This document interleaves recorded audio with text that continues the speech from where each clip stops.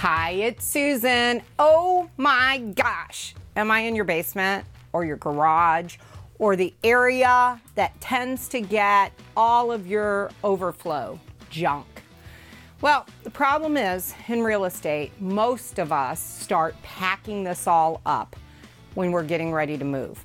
That means 30 days from the time of contract to moving is the general time span. It's not enough time. You need to start now.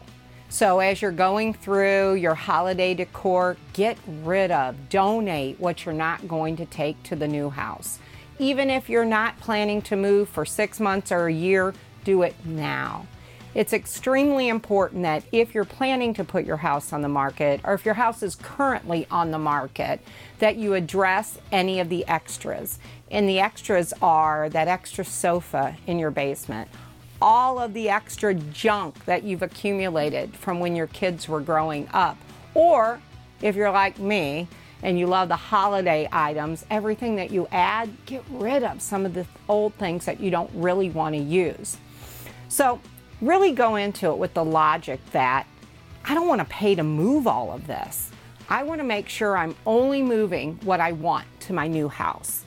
So donate pile, trash pile, and take pile.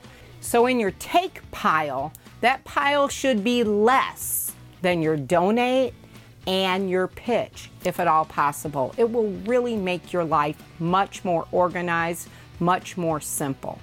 I know a lot of us really like to hold on to our things.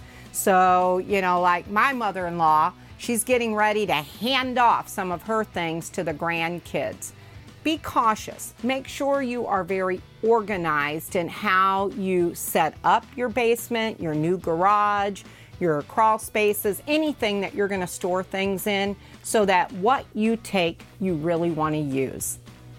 If you have any questions, if you have any concerns, if I can help you in any way, please make sure you reach out to me direct.